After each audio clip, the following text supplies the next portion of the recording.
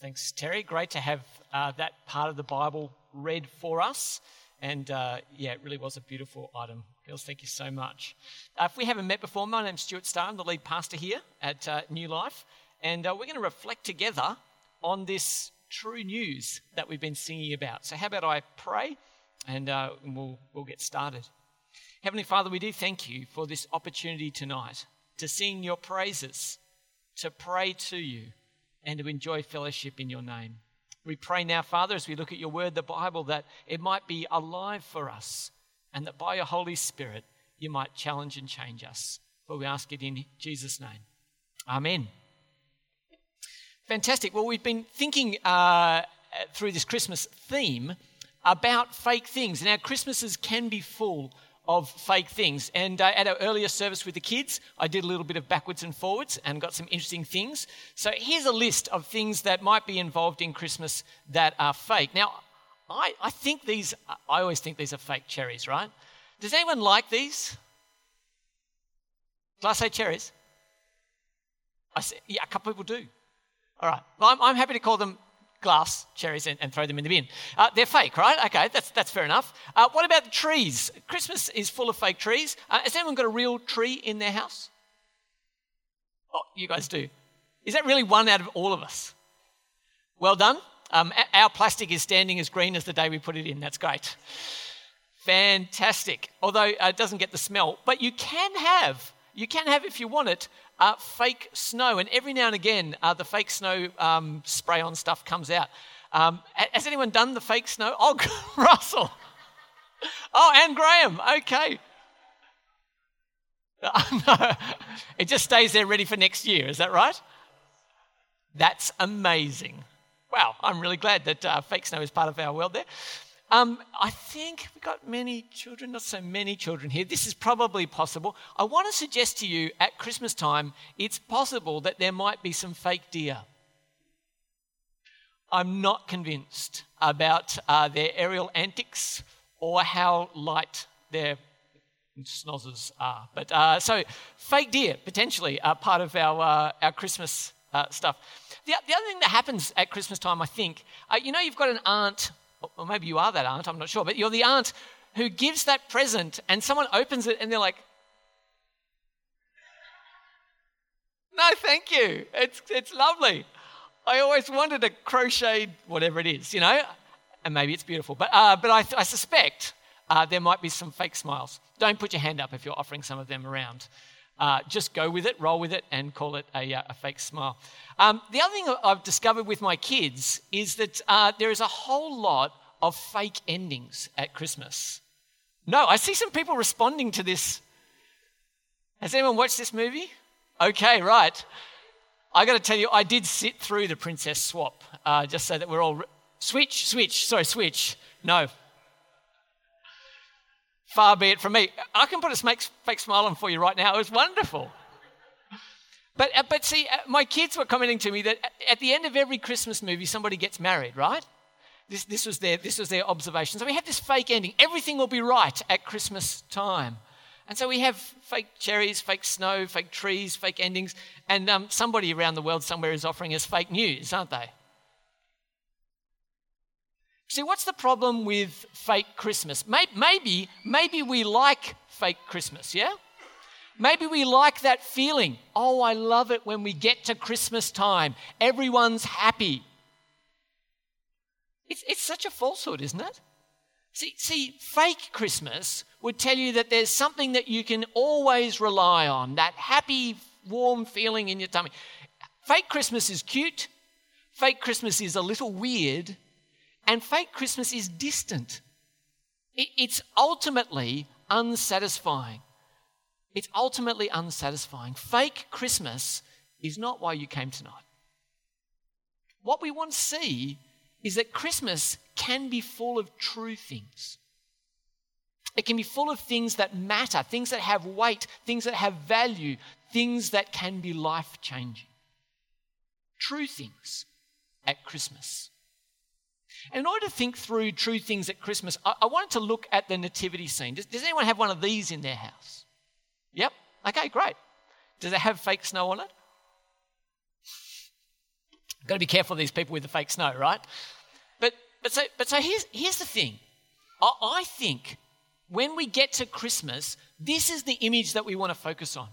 And what I want to spend some time doing tonight is engaging with the Bible here and with thinking with you, how true is our picture of Christmas? Are we dealing with Christmas as it really was, or do we have a make-believe Christmas in mind? So we're going to do that by moving around this scene, and we'll start by focusing in on these two here, Mary and Joseph. And I want to think with you about 4 aspects of this picture. And we're going to start with this first one about community. And I want to ask some questions of the traditional Christmas story, the one that we all know, right? And I want to ask this: would Mary and Joseph really have been alone? Would Mary and Joseph really have been alone? Now, you guys have this picture, right? There's always the pregnant donkey picture, right? Yeah? You know that one.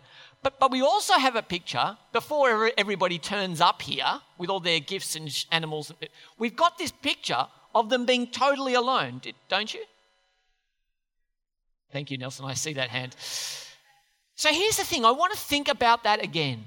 I want to think about that in. And what we're going to do for each of these stopping points is have a look at some other parts of the Bible that might inform it, might help us to understand it. And I'm going to have a little tag here. You can see that one says OT. That's from the Old Testament, the first half of your Bible. And some of it will come from the NT, the New Testament, the bit that's written after and around the time of Jesus. So I want you to see that hospitality matters. Hospitality matters. In Genesis, way back in the first book of the Bible, we come across someone who's in distress and in a strange place. And this dialogue happens with a man called Lot. "My lords," he said, "please turn aside to your servant's house. You can wash your feet and spend the night, and then go on your way early in the morning." "No," they answered, "we'll spend the night in the square." But he insisted so strongly that they did go with him and entered his house, and he prepared a meal for them, baking bread without yeast, and they ate. "Go to a foreign city at night, and you'll be compelled to come in." That's an example from the Old Testament. What about in the New Testament? In the New Testament, the Apostle Paul baptizes a woman called Lydia from the city of Thyatira. And it says this in Acts chapter 16, "When she and the members of her household were baptized, she invited us to her home. 'If you consider me a believer in the Lord,' she said, 'come and stay at my house.' And she persuaded us." A new believer has strangers nearby. What do? We invite them in. We invite them into our home. Family matters too. Family matters too. We see that there was family at the heart of the Christmas story. If you have a look, if you've got Luke there, Luke chapter 2, and you can see it up on the screen, or you can look at it in your Bibles. In verses 4 to 7, we see this. "So Joseph also went up from the town of Nazareth in Galilee to Judea, to Bethlehem, the town of David, because he belonged to the house and line of David. He went there to register with Mary, who was pledged to be married with him and was expecting a child. While they were there, the time for the baby to be born came, and she gave birth to her firstborn, a son." So here's the thing. The census that happens, that Caesar decrees, sends everybody back to their ancestral homes. What that means is families are coming together. They go back to the ancestral home of the tribe of the people from David, right? And so they get to a town, and the question is, would going to a town that's full of your ancestors, would they be a distant family and leave you pregnant and alone? If you go to the town filled with your ancestors, the people are all related to you, and you're pregnant, are you going to end up alone on that night? Well, I'm going to say that doesn't make sense. We all know what extended family looks like, right? And what do you do for extended family? Yes, we might have a conversation behind the back of the cupboard about Uncle Joe or whatever, right? But they have to be in the house. You can't turn them away. And so why should we suspect that coming to this, a pregnant woman would be on her own? I think it's unreasonable. I think it's most likely that they were cared for and surrounded. And so I would say to you, the first Christmas wasn't lonely. wasn't lonely. Well, what about futility? The reason that we think that they are lonely is because what? We're told there was no room in the inn. So let's have a look at that. Is it futility? Did they wander around knocking on every door? And think about this. Every door closed to a pregnant woman. That's our traditional understanding, isn't it? What sort of town is that? No, seriously. Right? And so let's think about it like it's real, like it happened in real space and time. That's crazy talk. So was it futility? Was there really no room in the inn? I want you to see that people in the time that the Bible was written had spare rooms for guests. And so we see in the Old Testament, in 1 Kings 17, a man called Elijah is staying with a woman who is a widow, and her son has just got sick. He says, give me your son, Elijah replied. He took him from her arms, he died actually, so he's pretty sick, and carried him to the upper room where he was staying and laid him out on his bed. Do you see, there was a place in this house, a guest room that you could take a man who had come to stay. Or if we look in the New Testament, we see Jesus, when he wants to enjoy the Passover, says to his disciples, go into the town and say to the owner of the house, the teacher asks, where is my guest room, where I may eat the Passover with my disciples? He will show you a large room upstairs, furnished and ready. Make preparations for us there. So there's a spare room in the house. And I want to suggest to you, having done quite a bit of research this week, this is probably what the layout of one of the homes in Bethlehem looked like. It's got a wall all the way around the outside. It's not big, but it has in the front of it a courtyard. And the courtyard is a place that shares the same air with the family room. It opens onto the courtyard. So we put our family there in the family room, and in the courtyard at night, we put our animals. Why? Because everybody doesn't have a fenced field to put them in. They don't have barbed wire to put up and run 27 kilometres of. So at night, I put them in, my precious animals, in my courtyard, in my house. And so what happens then, there's the mangers. The mangers were up on this step. So there's kind of a raised area like this. And there were mangers built into the front lip of this raised section, right? So the animals could reach over and eat at the right height. Are you with me? Okay, so Mary and Joseph turn up, and you would ordinarily put them where? In the guest room. But what happens if a family has turned up and is in the guest room? Well, then you don't put them in the guest room, you take them round and you have them in the family room, which is next to what we would call a stable. And so now we've got the story. Are you with me? And where are we going to put the baby? We won't put him on a table. We'll put him in the soft place where we can look after him, in the manger. Here's a picture of the sort of house that we're talking about in Bethlehem. An outdoor space connected to the indoors where there were animals, not on the streets.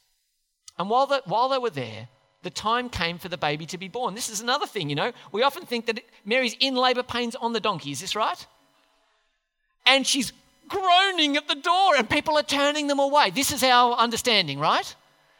Or that we've got a shed at the back, just go and take care of yourself. No one's coming with you. Yeah? That's what we're doing in our heads, right? But it says here, while they were there, the time came for the baby to be born. And she gave birth to her son, firstborn a son. She wrapped him in cloths and placed him in a manger because there was no guest room available for them. Makes sense, doesn't it? Not a hostile town excluding the vulnerable. The true news is it was probably that they put them up in their room. The first Christmas did family right. They actually looked after the strangers from out of town who were distantly related.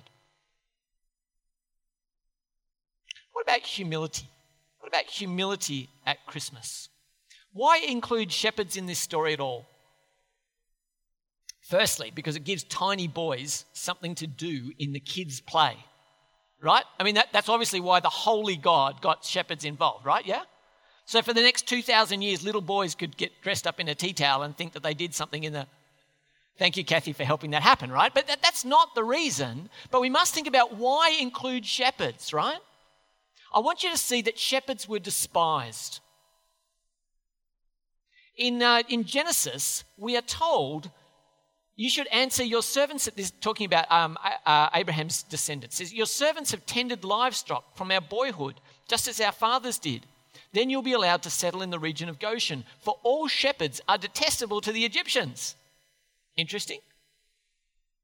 Or we see again in the Old Testament when David, David before he became king over Israel was actually he was a shepherd. And his brothers make fun of him. When Eliab, David's oldest brother, heard him speaking with the men, he burned with anger at them and asked, why have you come down here? With whom did you leave those few sheep in the wilderness?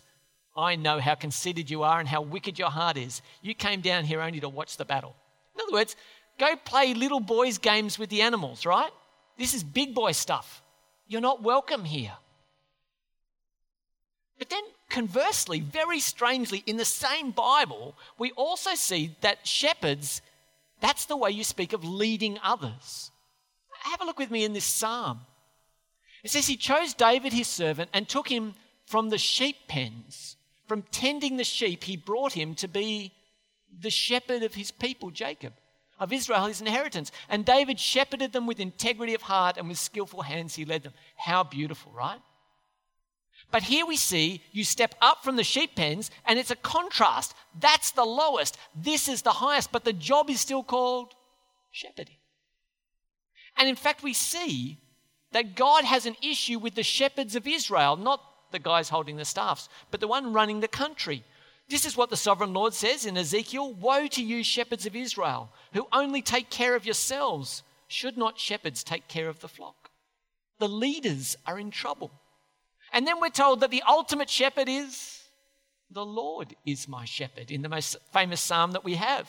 I lack nothing. He makes me lie down in green pastures. He leads me beside quiet waters. Shepherds are leaders. God is a shepherd.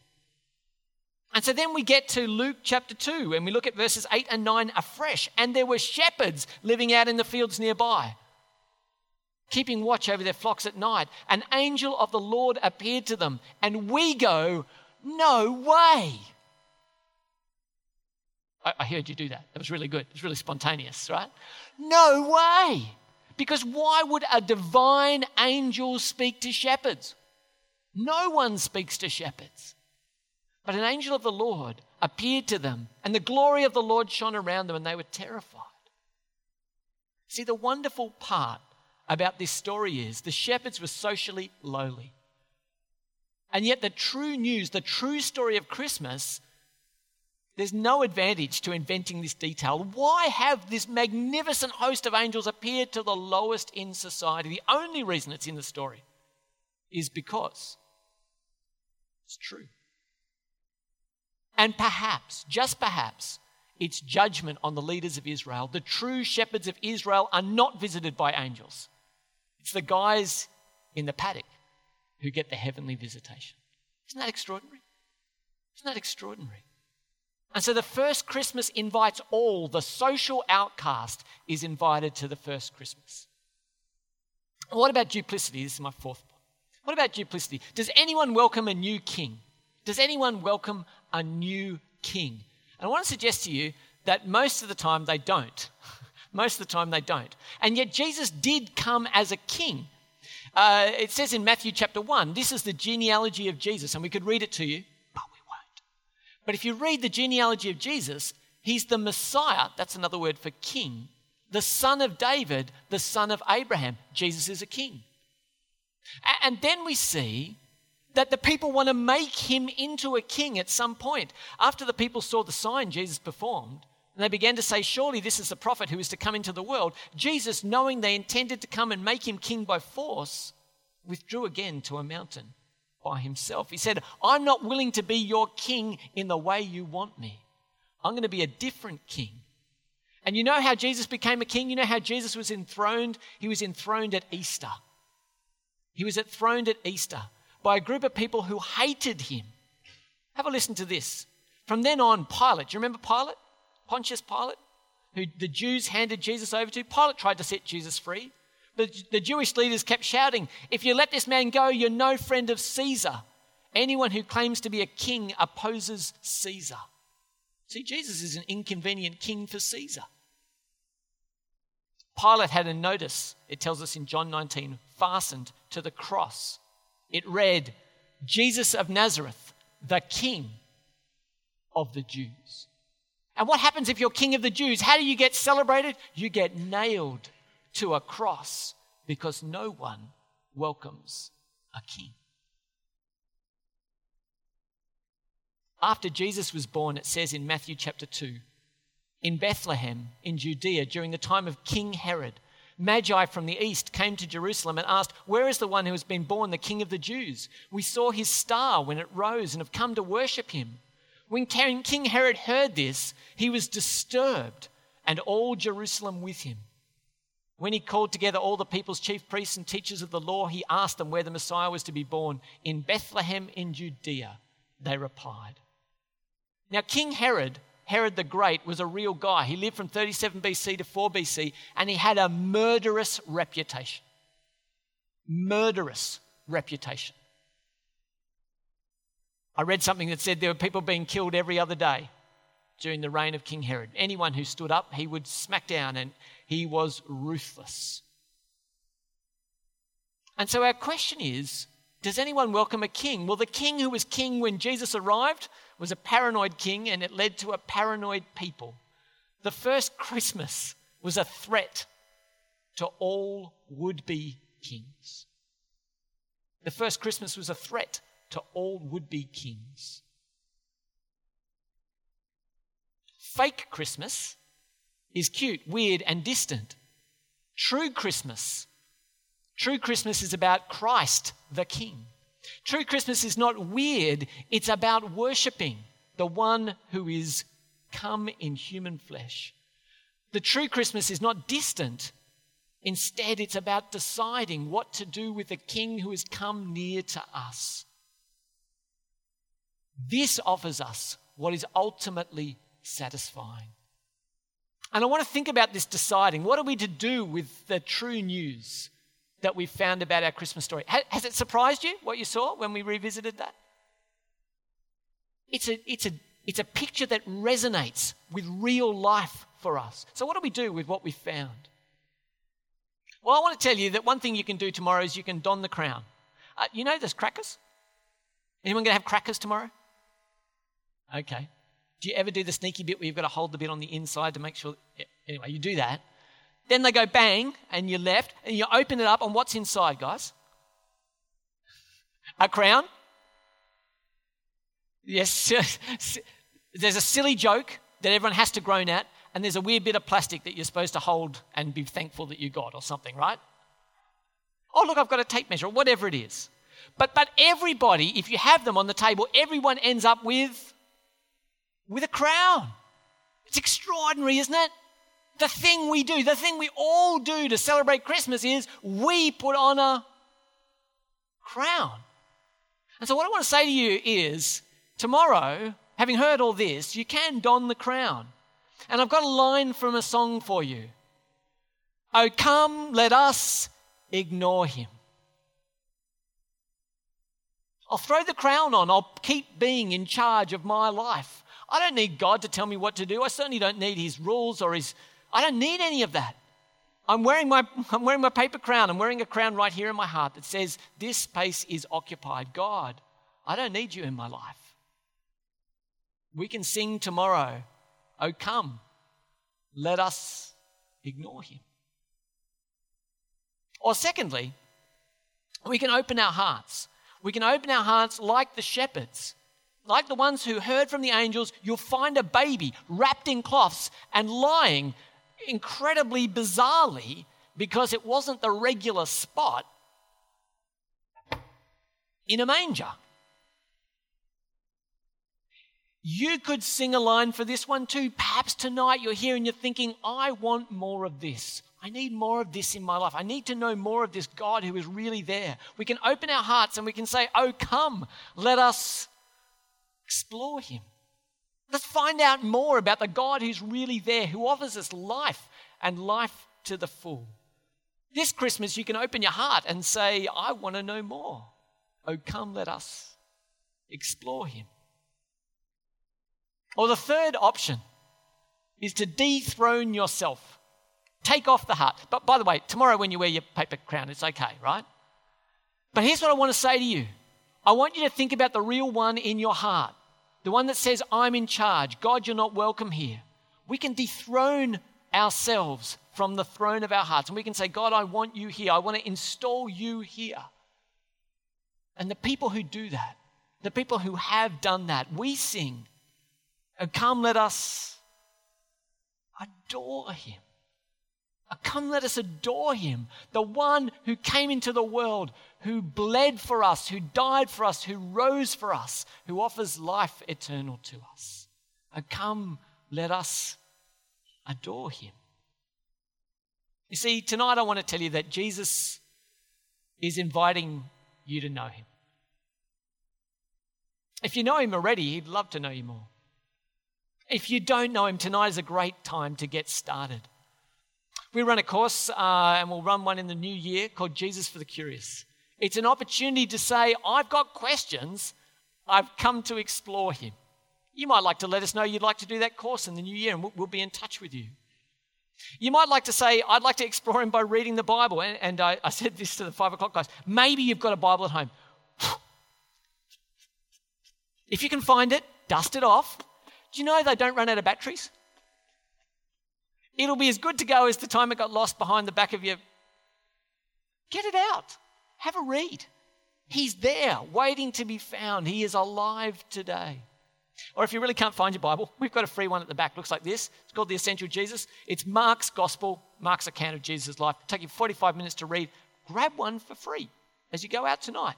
Take that home. Oh, come, let us explore him.